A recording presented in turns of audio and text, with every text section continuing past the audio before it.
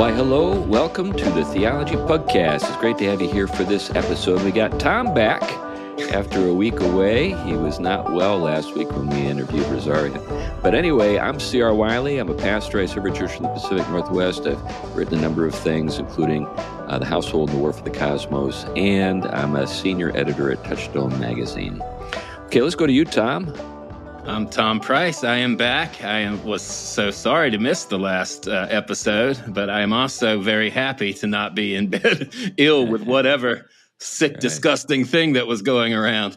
But I teach theology, philosophy, ethics, and one of the places is Gordon Conwell Theological Seminary. Okay, Glenn, we'll kick it over to you.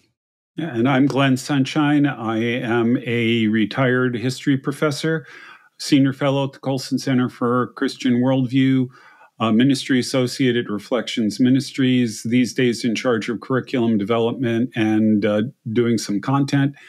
And I have my own 501c3 called Every Square Inch Ministries. Great. We're joined today by a friend, Timon. Timon, why don't you introduce yourself and tell us a little bit about you and what you do? Yeah, thanks for having me on, guys. I'm a longtime listener. Most of the time, frequently, but irregularly. My name is Timon Cline. I'm the editor-in-chief at American Reformer, which is a publication. We're going into our third year that's focused on the revival, I guess you could say, of serious Protestant social and political commentary.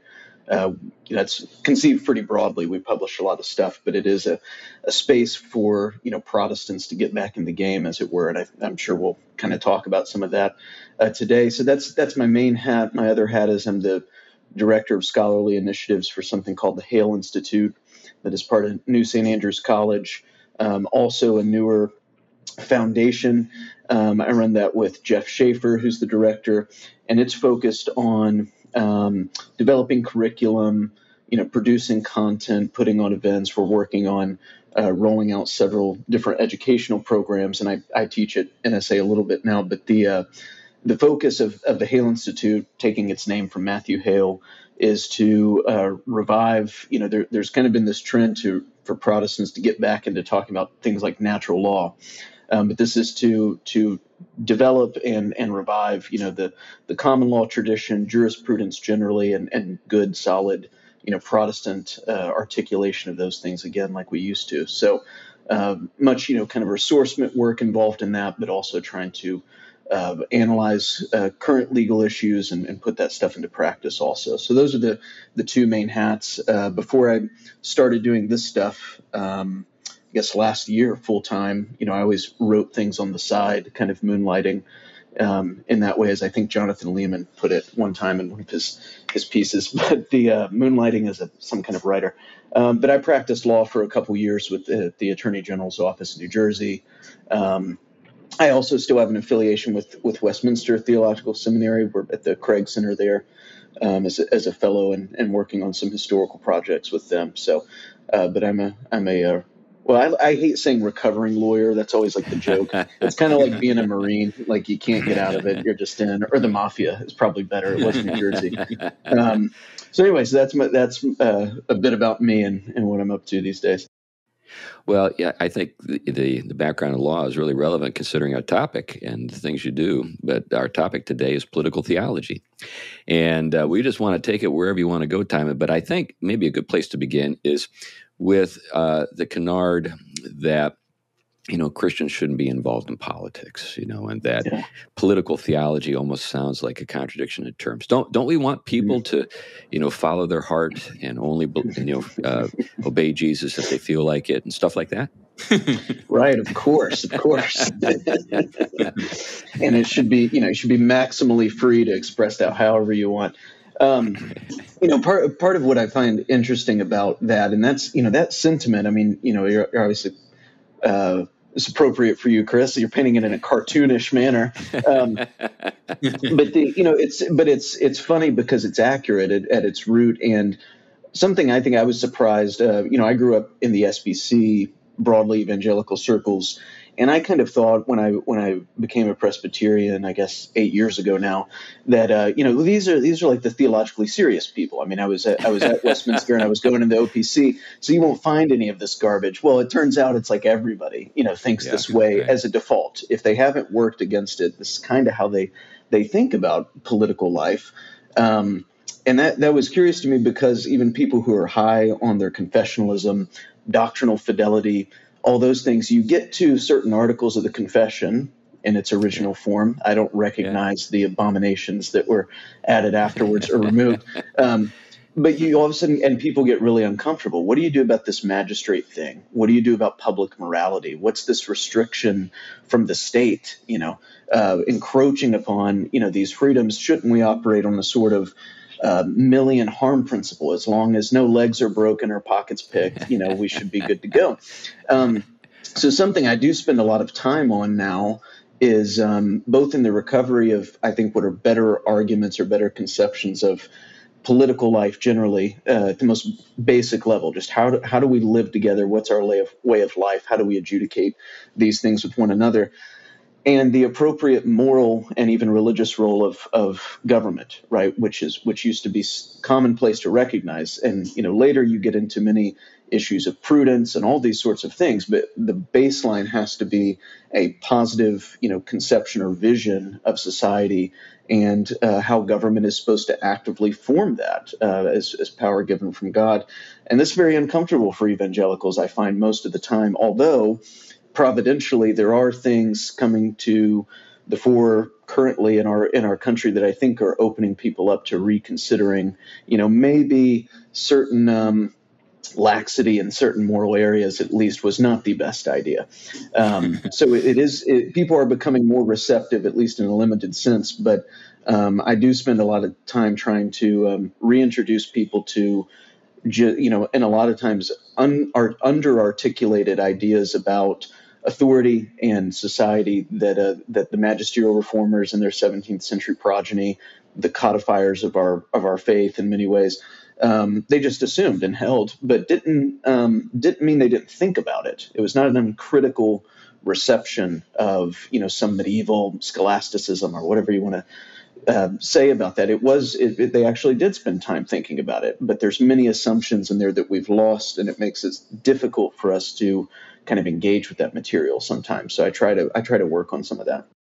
Well, you mentioned something that is an assumption that we've adopted that's completely antithetical to the Christian faith, and that's the kind of utilitarian harm principle that we associate with Mill. Yeah, I remember who was it? The guy Ralph Reed. You remember him with the Christian Coalition back in the day? Oh, yeah. This dates me a little bit. You were probably 3 years old.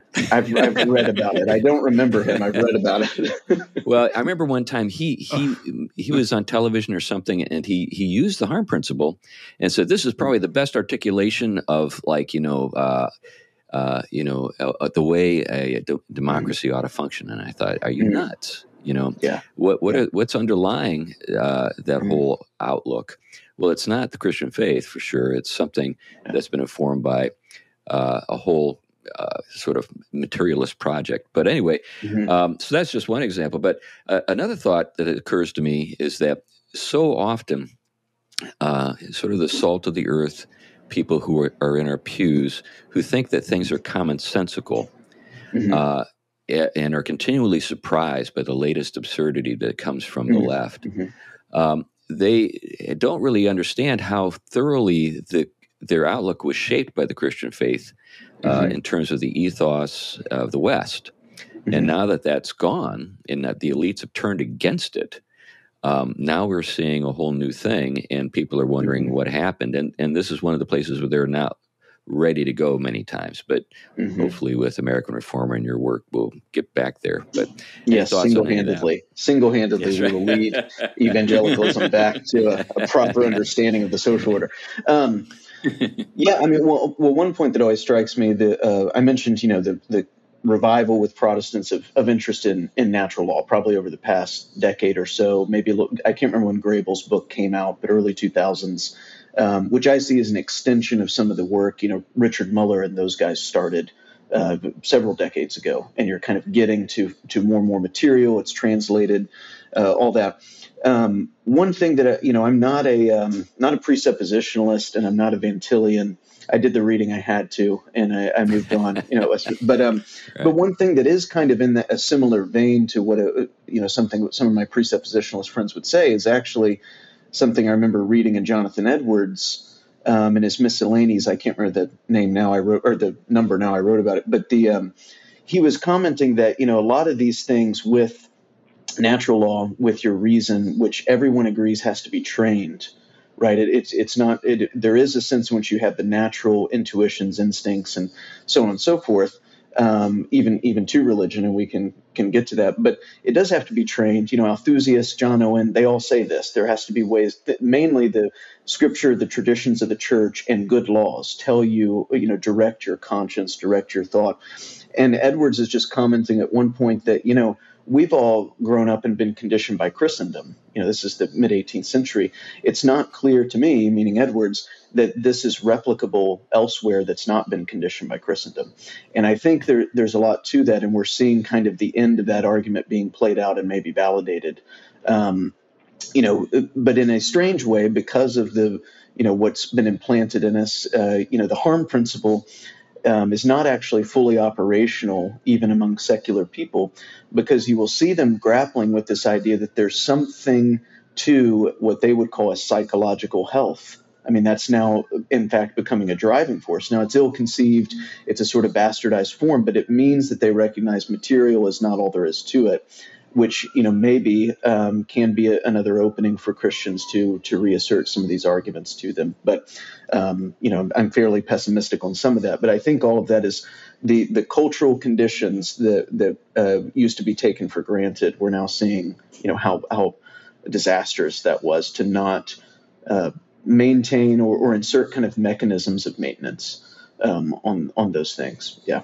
Yeah, I think one of the things we've seen erode in the West, of course, is the rich and robust understanding of the doctrine of creation and its teleological character, its orientation towards certain ends, and of course that coupled with the formative dimensions of creation, that it unfolds in accord with the way things are created and intended to be, and divine providence governs that, and those things established by providence are part of the formative dimension that brings this about. And so, for example, 17th century, you had an erosion of final causes happen through the philosophical, basically secular philosophy. So Edwards would have been up against this.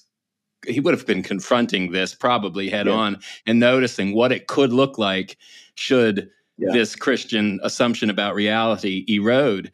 But then it basically, it was taken for granted in Christendom, if you will, that divine providence, even of bad political communities, served a purpose in terms of final causes of a certain kind of earthly perfecting of the created order. This is gone by the time 17th, 18th, 19th century. So a lot of the way in which the church basically nestles into those philosophical shifts, often without even realizing it, becomes the taken for granted assumption.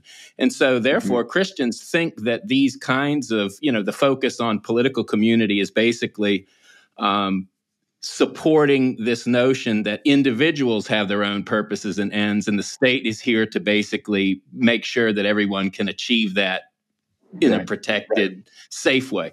That isn't anything like the classic Christian vision. So my point is that Christians have so absorbed so many of the assumptions that you're exactly right. Without the kind of rich ressourcement work and the deep commitment, not simply to, because I do agree with Rich Muller in getting a hold of those classic sources, but they have to be read in light of also classic theological doctrine that took a long time to carve out. And even if the Reformation gives it, I think, a full and right twist, I think some people have even read the Reformation through a doctrine of creation that is less than fully Christian and ended up with some of these tendencies.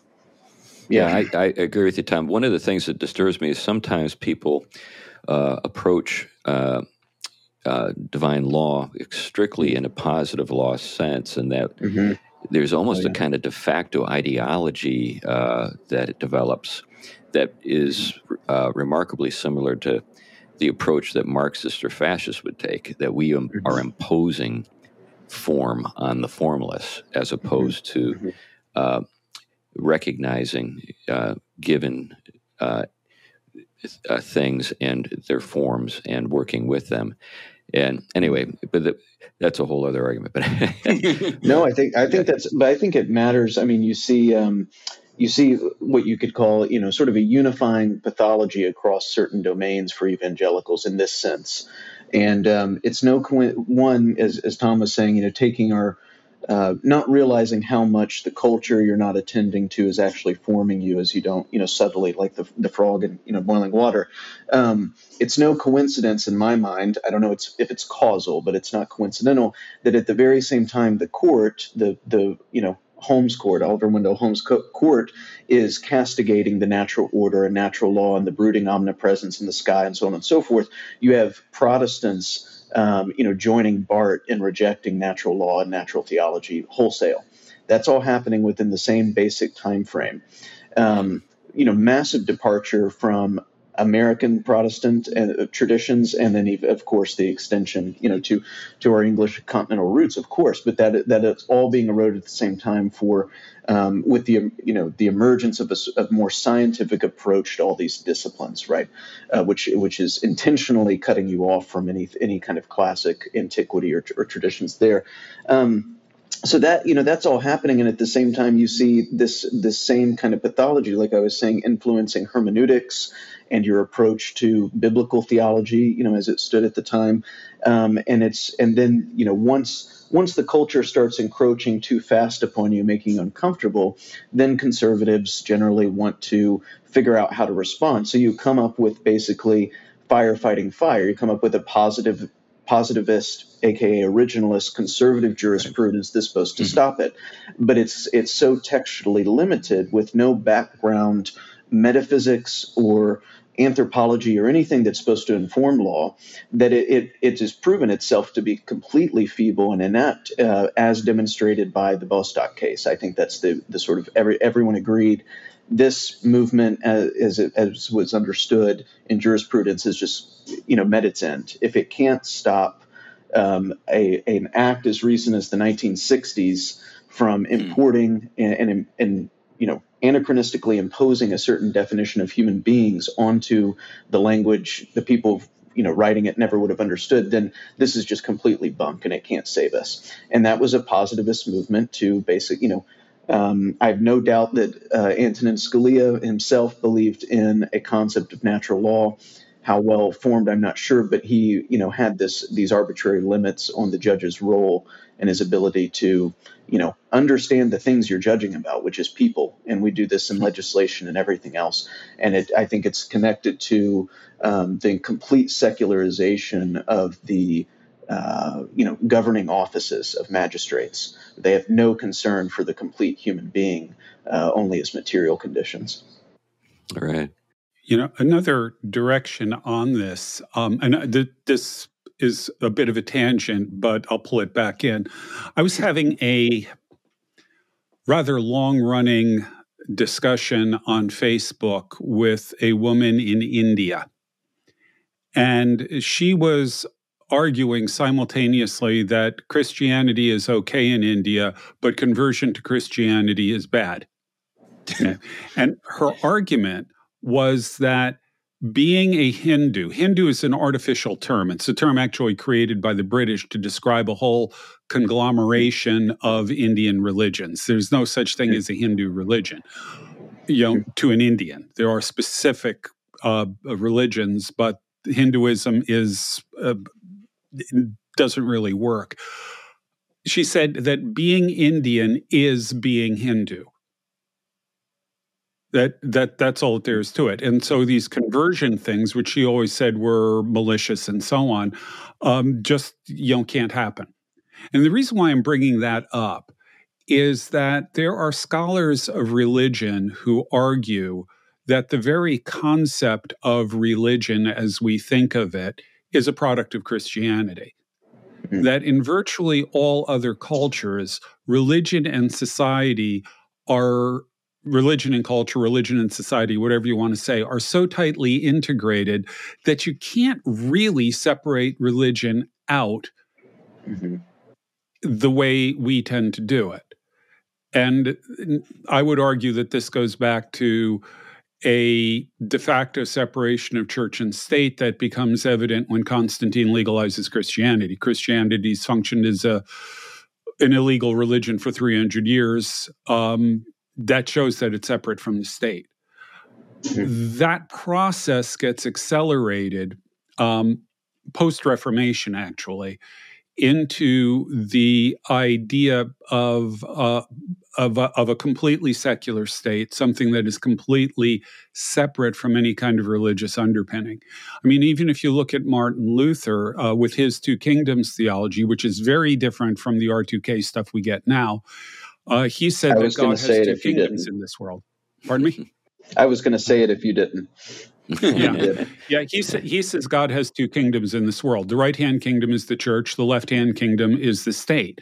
Both of them are here to promote God's will, God's purposes, righteousness, goodness, holiness, truth.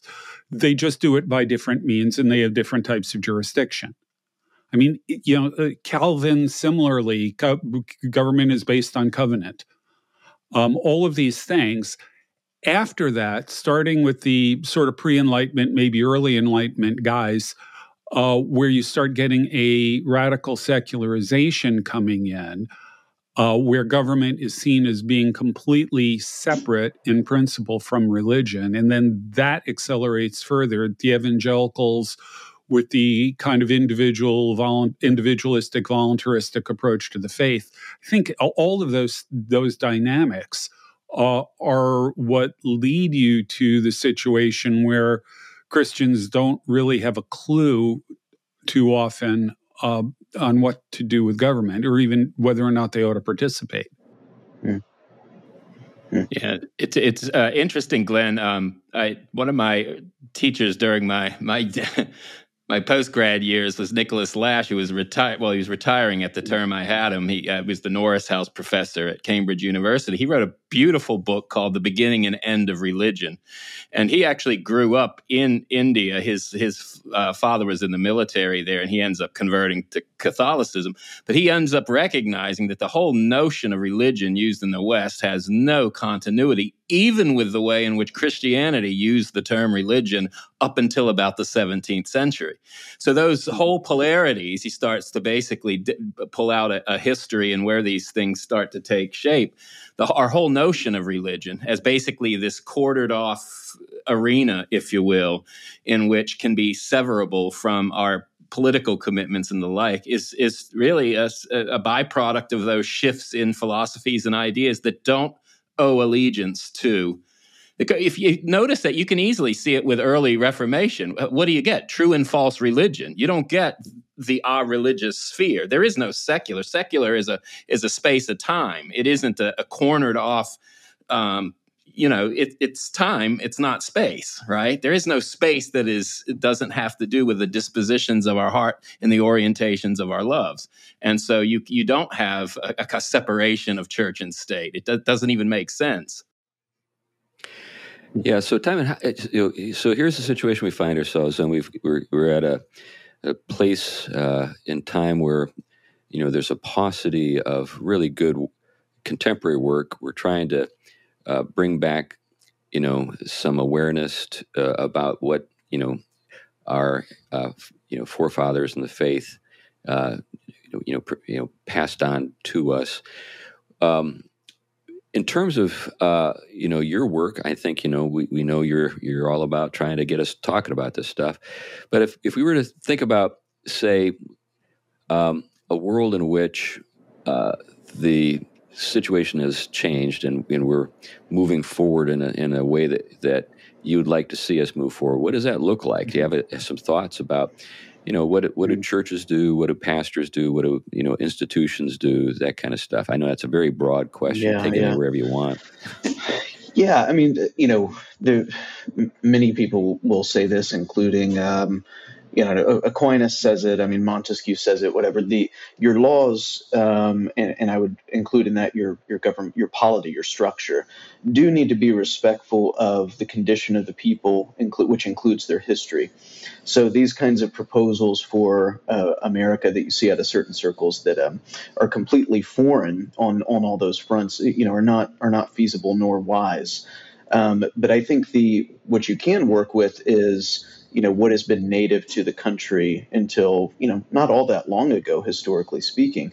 One of those one of our real experiments. I hate talking about America as an experiment because I like living in countries, not labs.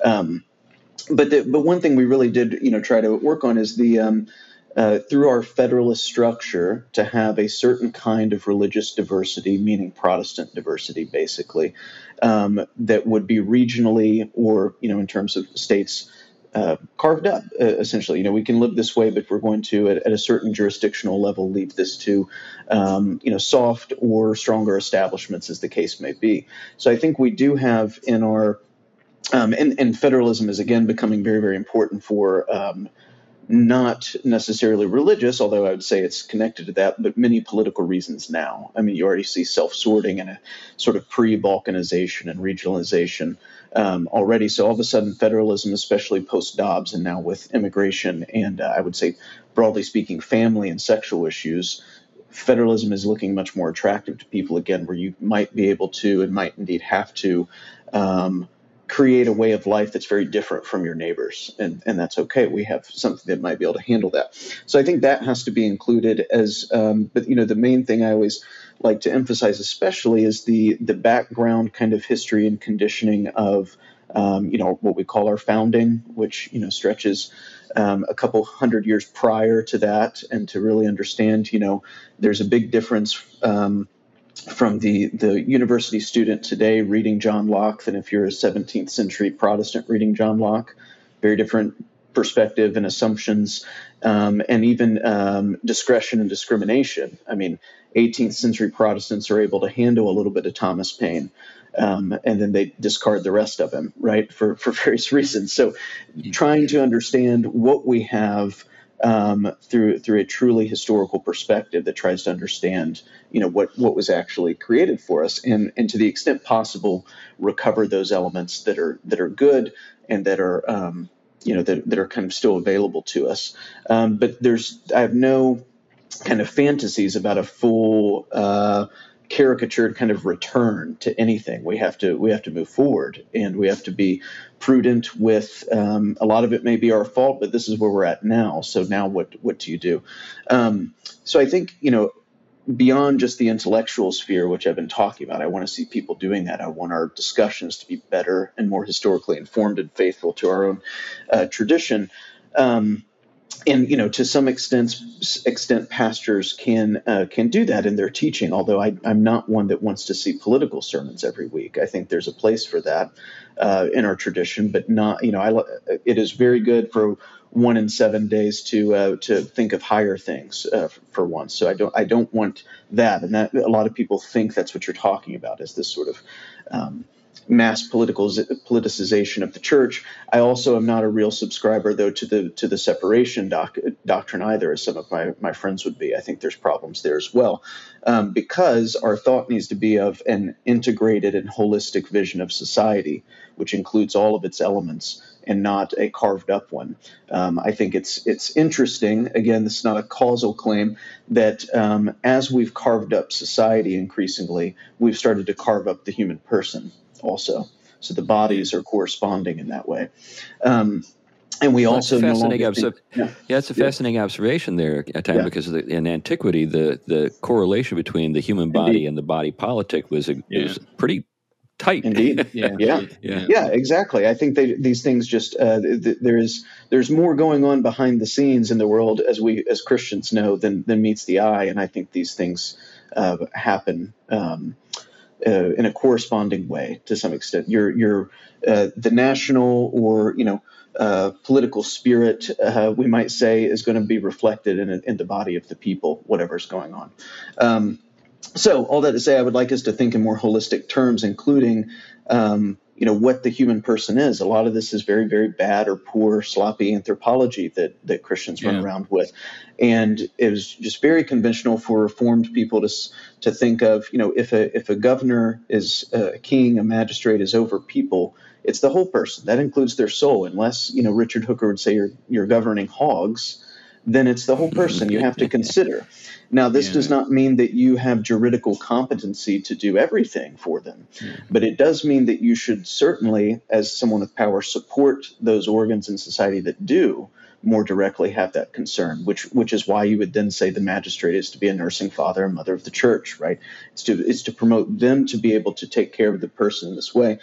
So I think all that to say, we need to think better about it, but churches should also, in a sense, be more assertive in this way, because they are, and I'm thinking, socially and politically most often. I don't care as much about conversions when I'm thinking about this stuff. It's not interesting to me whether there is revival. I know exactly where I would have been in the 18th century, which is the curmudgeon old side, and then like this is nuts. I'm just not. I don't depend on these things. But when we're just talking about social public morality, you do need the influence of the church. It's prophetic witness there to all people, and it should be privileged in a certain regard by the authorities. And you should be preaching morality to the public, even as on Sundays, of course, you're still preaching salvation and all these things as well. But it needs to see itself as a public organ or a public presence, rather than this retreatist kind of pilgrim sojourner thing that's just bandied about to really beat evangelicals over the head until they're just completely neutered and have no real influence in society at all. But we need to see this as part of the job of the church, and in turn we need to demand that our governing authorities treat us as such and respect us in this way, because a real and true commonwealth deserving of the name has to be oriented towards God. Otherwise it is a corpse. So here's a thought. So you're at the Hale Institute. So this is an institution that is affiliated, of course, with New St. Andrews, but it has kind of an agenda and a purpose of its own, distinct from New St. Andrews. There's obviously an affinity there. Yes. I think about the fact that most of our colleges and the consortium of Christian colleges and universities, I think that's the title of it these days, don't seem to have much of an interest in doing what you're describing. In fact, if there's an institution of a higher education out there that, apart from, say, New St. Andrews, that comes to mind when this subject comes up, it's Hillsdale. I mean, and Hillsdale is not a part of that organization at all. In fact, for a while, people wouldn't have even called it a Christian school, although under Arnn, I think it's becoming more and more explicitly so. But in an interesting way, in the sense that it's, I think that they see they see Christendom as absolutely essential to the health of Western civilization. And you can't separate the two. Yes. And so they've kind of come in the back door, you could say. It's not because, they were set up by Billy Graham or something, or whoever, who was the founding father of the institution. But it's kind of that approach. Do you have any thoughts on institutions and their role, somewhat distinct from, but connected to the church? Yeah, so colleges are obviously, especially, there's something about America where we've used colleges in many ways to, and I wrote something on this recently, but I'm going to assume no one's read it because that's usually the case. So this won't be redundant. But because there's much debate over this, of course, right? In America, the extent to which there is a class system or an aristocracy, right? Tocqueville talks about this. In fact, he says lawyers fill that role, which I'm okay with, because they have a sort of shared language and an ability to do certain things that no one else can at the time. So that's one theory. But the probably the more viable one too is that we have used universities and schools to filter these things and designate the people who belong to certain classes. Now, this has been somewhat muddied because with the massive expansion, whatever you want to say, if it's post-GI Bill, I don't know, but massive expansion of available institutions. But this is what we use schooling for, and that's why we're obsessed with education, especially middle-class people, the ones that want to keep moving. So it's a central aspect of our society, not just because we care about education itself, but because it has a social function. And I think it's important for Christian institutions in particular to recognize this and to start acting accordingly, which of course includes pursuing excellence and the truth and, whatever you want to call it, great books, this type of stuff, these aspects of civilization. You got to be like Denzel Washington in Book of Eli or whatever, like you're trying to protect them, assuming everything turns to ash and you're eating the like hairless cats or whatever he's hunting that movie. Anyway, but at the same time, you need to, while everything still stands, and we do have many opportunities available to us still, I think, if we are serious about our society, we have to recognize it's necessary to produce elites that are not only of the character we desire, but also serve our interests. And I'm not saying that in a purely cynical way. I'm just saying that's how it works. And so we need to start thinking of our educational institute. And my point is, I think to some extent, Hillsdale has a bit of that mentality. It knows what it's trying to produce, and it is assertive, and it is outward facing. This is how the elite schools that now hate us act. They set the terms of debate and of the game. They control the lexicon, and they use those things to maintain their status, right? The problem is we can't be quite as ruthless or dishonest as those people, but we can take a bit from their playbook and say, really, our educational institutions are about conveying status to the people we want to be in charge. And this is how we've done it in America, and we need to get back, kind of on the ball with thinking that way. It's a long-term project, but I think that's what schools often do. So what do we do with the insecurity of our institutions? I mean, I think that, yes. that if I think about, say, your typical school in the Christian world, so let's just pick on some names like Wheaton or Gordon or whatever. Mm-hmm. I don't think self-confident. I don't think assertive. I think adaptive and insecure and always looking over their shoulder to make sure that everybody likes them, including people who hate them. Glenn, go ahead. On a different level, I think we may be seeing the breakdown of that entire system because of all the stuff going on at Harvard. Mm-hmm. There's been, they haven't gotten as much publicity, but there's been one serious plagiarism scandal after another, starting with the president and working its way down. Mm-hmm. I think that may have the long-term effect of really tarnishing the reputation of these elite institutions. The question then is what replaces them? Yeah. Because it's kind of like the Midianites killing them. Have something to establish that kind of elite. It's just a fact of life. Yeah. So if it isn't going to be Harvard, who is it? Yeah, the Midianites are killing each other, and that's entertaining. But you're right. You should let them do it. That's right. We should let them do it. But at some point, you're right. How do we care less about what U.S. News and World Reports does in terms of our ranking? Well, exactly what I was going to say. That part of this, we hope that these institutions that are not worth a dime do destroy themselves. The best thing is to let them. I'm not as now. Glenn's beard is grayer and longer, so he's wiser than me. But I am not as optimistic about Harvard in this way. I'm not actually sure what will happen.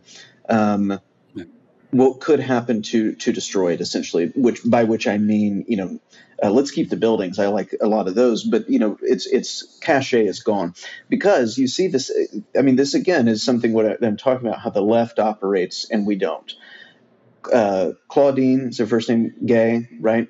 Plagiarism scandal. What happens to her? She keeps her salary, $900,000 a year, and now she just gets to teach. This is like a dream gig. Now she has no responsibility whatsoever, basically as tenure. They don't kick her to the curb, and someone just like her replaces her, right? So the left does not worry about this stuff. They take care of their people. Sometimes you're exiled performatively for a little bit, and then you read the back pages of the newspaper and you're like, oh, they're back. So the point is they take care of their own people, and they don't take they take their real work seriously. They don't take the actual outrage or violations of some kind of norms that they commit all the time seriously at all. Anyway, This happens at scale, across all institutions, but it's focusing on the school aspect.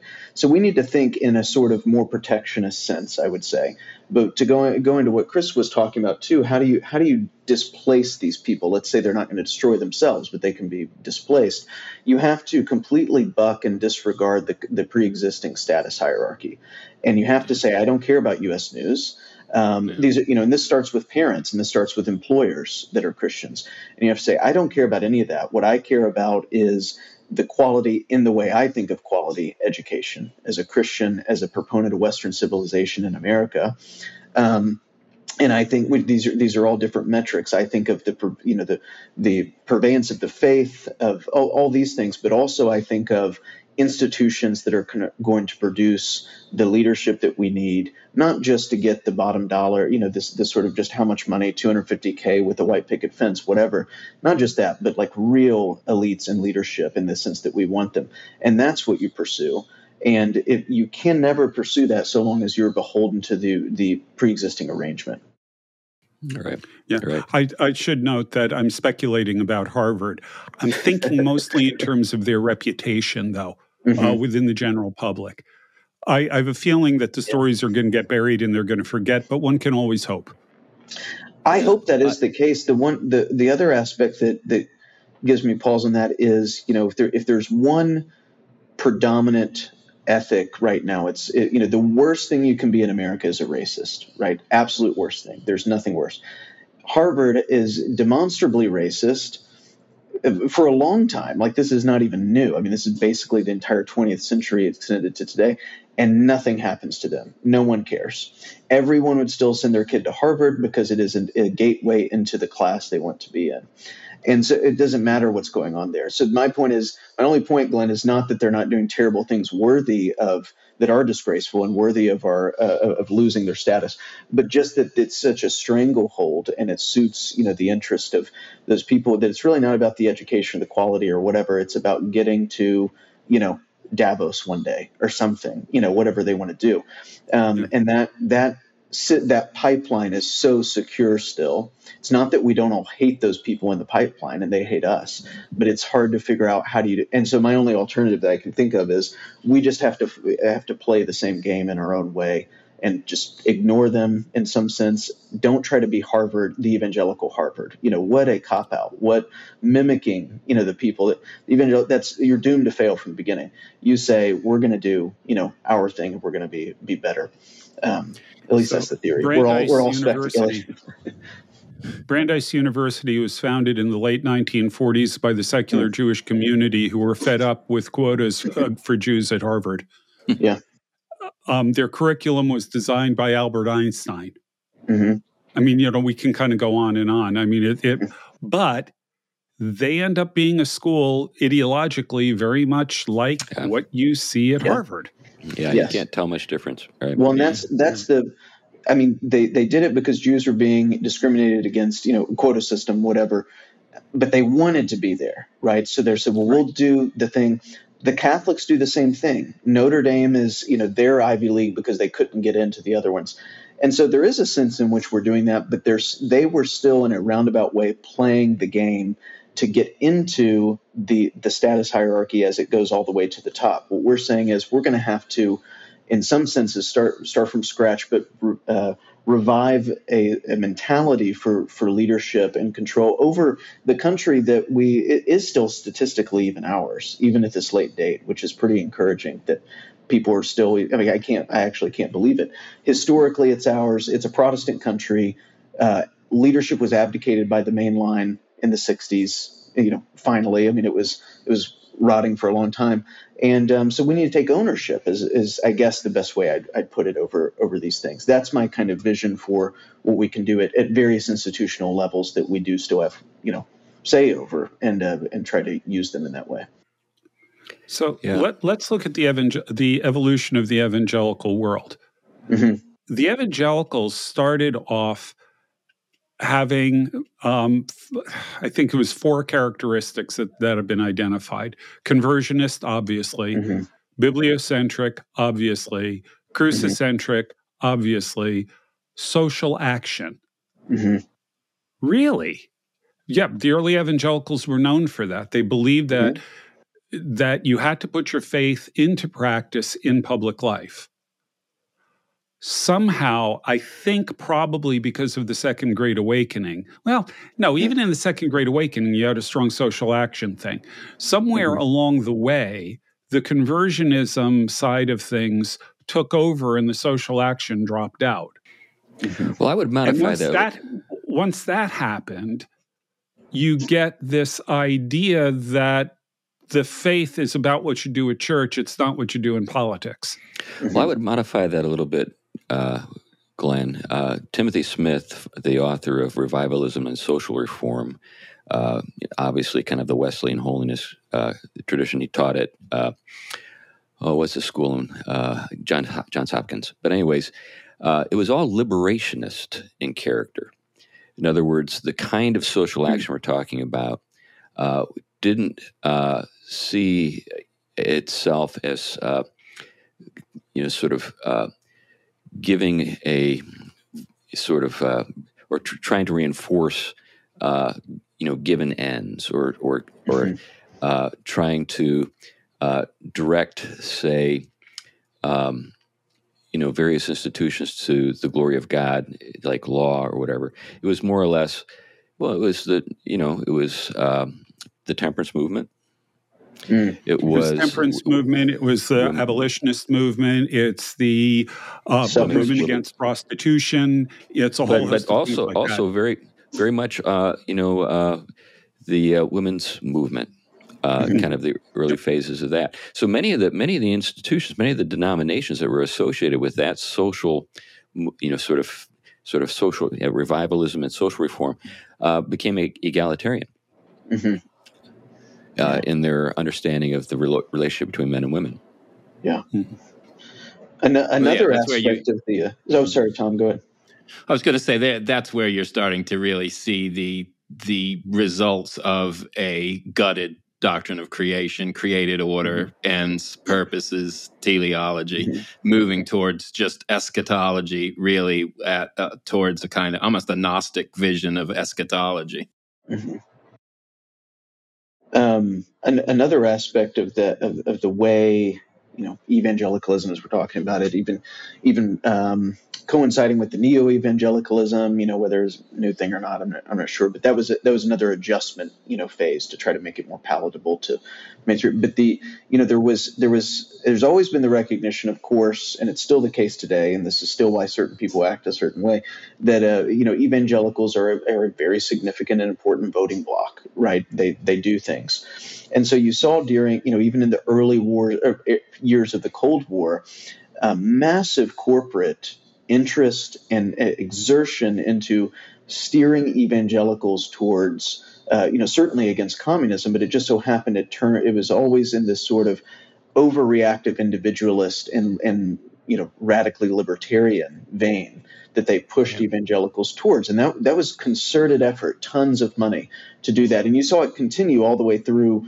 I guess up to today, through the Koch brothers and everyone else, right? They target these groups, and it's to be Christian is to be, against the atheism and the communism, which means, and now, Marxism, neo-Marxism, whatever, which means to be the polar opposite in a radical sense, purely individual. And then, of course, in capitalism is Christian. I mean, they had those slogans coming out of whatever the first Congregational Church in Los Angeles was. I mean, that mission, group and this, whatever their publications were, I can't remember. Anyway, point is, all that was a concerted effort to make evangelicals think a certain way, and that's still, the legacy is still there.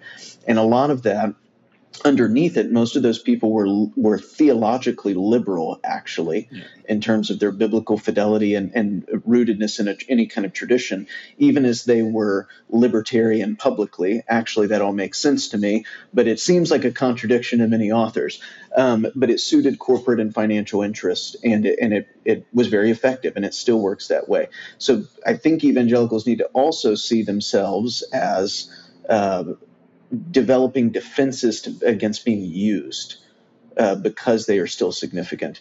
But all that stuff swirling around, I mean, it's so hard to put the genie back in the bottle, or rather, exorcise some of these demons in the evangelical brains, so.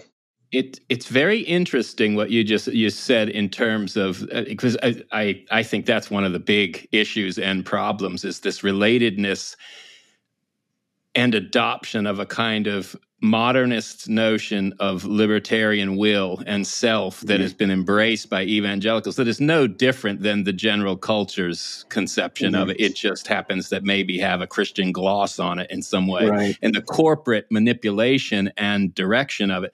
It's interesting. I was reading a 2004 article by Paul Griffiths, the Catholic thinker who wrote Intellect and Appetite. And he was looking at the way that some of the classic kind of 60s radicals like Terry Eagleton, the famous critical theorist in Marxist, and then looking at more contemporary kind of neo-Marxists like Zizek, how they were disturbed that the critical theoretical agenda had been hijacked by the corporate world in the U.S. and basically had become a consumerist radical libertarian vision, that they were turning to classic Christian doctrinal sources to have a better kind of moral Marxism. It's stunning. That's good. So what you're talking about is sort of like the Ben and Jerry effect on politics. In other words, here you got a bunch of crunchies who are millionaires and millionaire commies or whatever. That's right. Yeah. Yeah. No, that's very interesting. I mean, I think look, there's much about that's ingrained in the American way of life that is different than any European country would ever be. But so much of that is not actually, at least in its original form, the way people conceive of it now. And a lot of this has been really poor, not just theological, but historical education. Again, concerted efforts to sort of catechize people in a certain way. And what you come down to, I mean, these same people, Koch brothers, whatever, they may claim that they're against open borders, unchecked immigration, whatever. But what you've done is turned everyone into an economic unit who lives in an economic zone. So now how do you do border security with a people that conceives of themselves as these sort of economic mechanisms running around, availing themselves of every choice? This is just unworkable. So these things, I can't convince everybody about this, but they do matter, how you think about yourself. Yeah, as opposed to a human being and a citizen and that kind. With an eternal destiny, right? And so, yeah. Yeah. So let me throw something out to you here, because I'm in a very odd situation. I'm here in the Pacific Northwest, and the dominant Christian presence here is evangelical. Mm-hmm. We have no mainline presence to speak of in Battleground. A couple of little, we got a little Methodist church, a little Lutheran church. They're dwarfed by the 1,000-member Russian Baptist church, that kind of thing. And we've got almost no Roman Catholic presence, almost no Orthodox presence, even in spite of the fact that we've got this very large Slavic population. There's almost no Orthodox presence. They're all evangelicals. And we've got two groups, the Apostolic Lutherans, which are Laplanders. They're not, they're even in Scandinavia, they're considered kind of weird. but in terms of their presence here, they're very strong. They've got 40,000 in the area, and very, Christian in terms of their moral family life, conduct, and that kind of thing. And then we got the Russians and the Ukrainians, who are all Baptists and Pentecostals, but they're used to, being sent off to the gulags. So both groups, because one's pietistic and the other's got a history of actually, some significant persecution, are shy about getting involved in that. But then there are even the sort of the more mainstream evangelical Big Eva types. We got a number of those churches, like I said, of about 1,000 members or more. And yet, we don't have, say, a public presence. Now, we've got an ethos. Battleground has a very, I think, Christian ethos. And everybody in the area knows, you don't do the gay rights thing over there. Nobody shows up, that kind of thing. Nevertheless, everybody's a little bit reticent. And I think that maybe one of the roles that our particular church can play is a public role, kind of speaking for these folks. Have you had any kind of time to reflect on, sort of maybe more broadly, how those of us who are thinking about these things can maybe be really kind of the patricians who are serving the larger evangelical world, who maybe because of their theological heritage or whatever are reticent to get involved. That's very, I mean, that is, you're right. It's a very odd scenario you have up there that I'm not sure I've ever heard that makeup in one location. Yes. What is good, though, is you have no threat of evangelicals who get really into, the church fathers or something, swimming the Tiber or becoming Eastern Orthodox, which is like what everybody does now, as they're not around. But yes, so the idea that those churches or maybe even individuals that are ready, willing, and able to speak on behalf of we could say the Protestant or Christian interest in the country can and should. I think that's definitely the case. I mean, I would endorse that wholeheartedly. I tend to. In my political nirvana, there would be more of an establishment feel. I like order and chain of command and synods and things like this. But in the interim, where we don't have as much of that at a political level, where it actually matters in this sense, I think it's incumbent on people to perform that role as best they can, especially if people are willing for you to do it and will back you, doing it, even if they can't themselves, as a sort of spokesman for communities, that form together. And I think the general attitude in America itself is especially pan-Protestant. We've pretty broadly conceived, actually, but the idea that Baptists and Presbyterians and Congregationalists are basically accepting of one another and can kind of operate well together, especially as political blocs. I think that's a good thing that should be recovered as much as possible for these purposes. Well, we're getting near the point where we're going to wrap things up, and I know there are lots of things probably swirling in Glenn and Tom's minds. So let's go to you guys. Glenn, do you have anything you want to state or ask at this point? There are, I'm just sort of ticking through my stuff on, from Slaying Leviathan and from all of these other directions, and I'm afraid any of them would take us way too far afield and take way too long to go through, so I'll pass. Okay. Tom, how about you?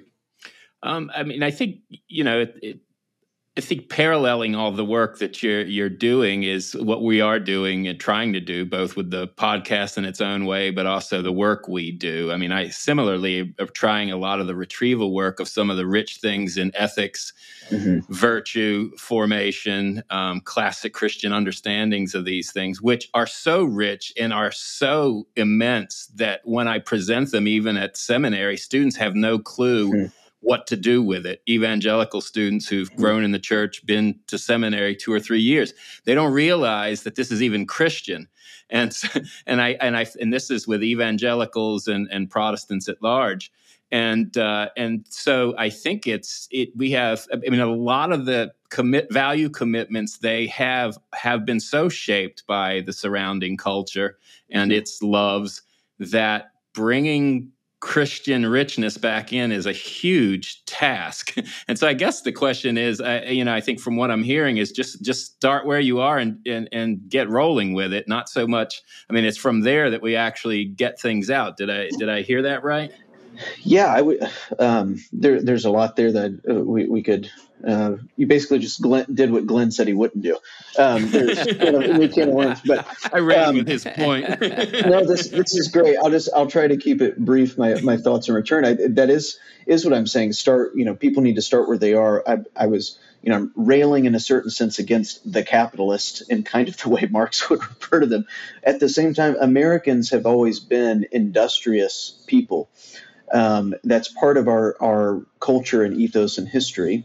I think that's venerable, and I think we should do it again. And we've been especially This is up through, the kind of the Gilded Age, for better or worse, socially industrious. I mean, that's where you get all these societies doing things, maybe it was a little disjointed and could have been better organized, but I mean, the amount of activity and money dedicated to these things, time, all that. This is a very American thing. And so I think we've lost some of that drive.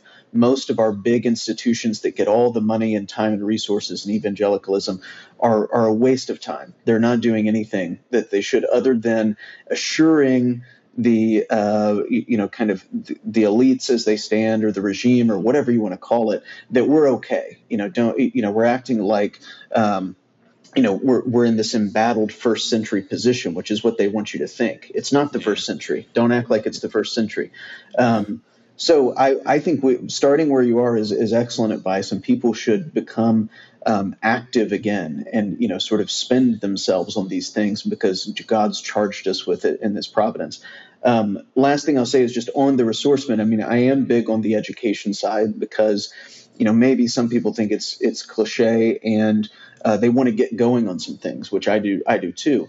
But I don't think we can underestimate how detrimental a lack of true education has been. And I'm meaning in the tradition for, takes a long time to build up that sort of stockpile of learning, and like no time to lose it.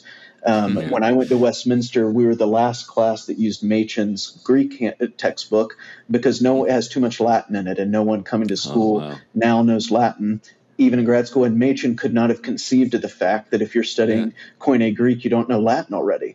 So even that, you're just like, we're lesser mortals. I'm somewhat sentimental about the 18th century generations. I think they were incredibly socially and educationally virtuous people, and they were intentional about that. You can see that from the reading levels, all this stuff. Roman and Greek antiquity was not window dressing to them, and neither was Scripture. I mean, they lived in these worlds. If you read John Adams, that's obvious, right? So anyone else. So my point is, like, we're just not quite actually prepared to take on the task that those people could have.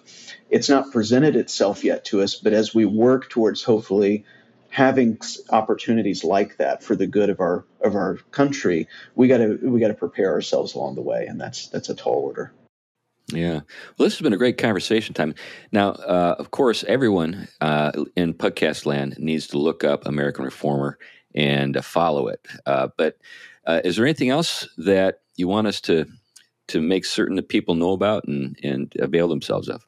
No, follow American Reformer. That's where most. I mean, I write at World somewhat frequently now. American Mind as well sometimes, but most of it's at American Reformer, and mainly so you can read all the other great people that write for us. We really do have building a pretty good roster of people.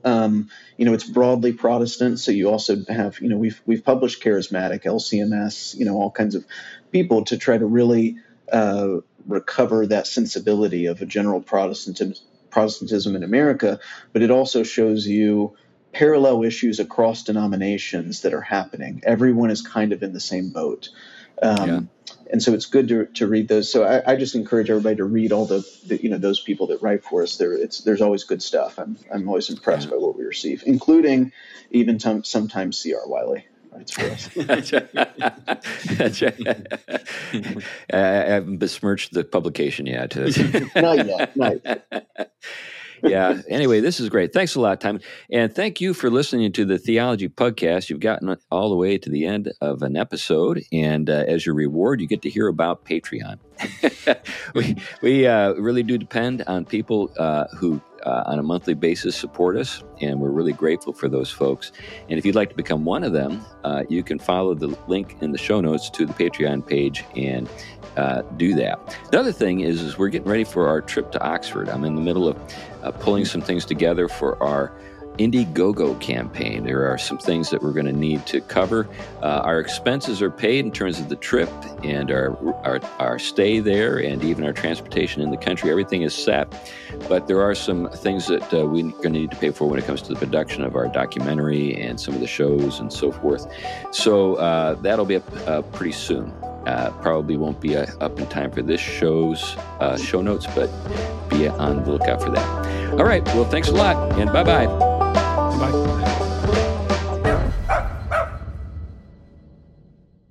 Theology podcast is a ministry of Trinity Reformed Church in Huntsville, Alabama.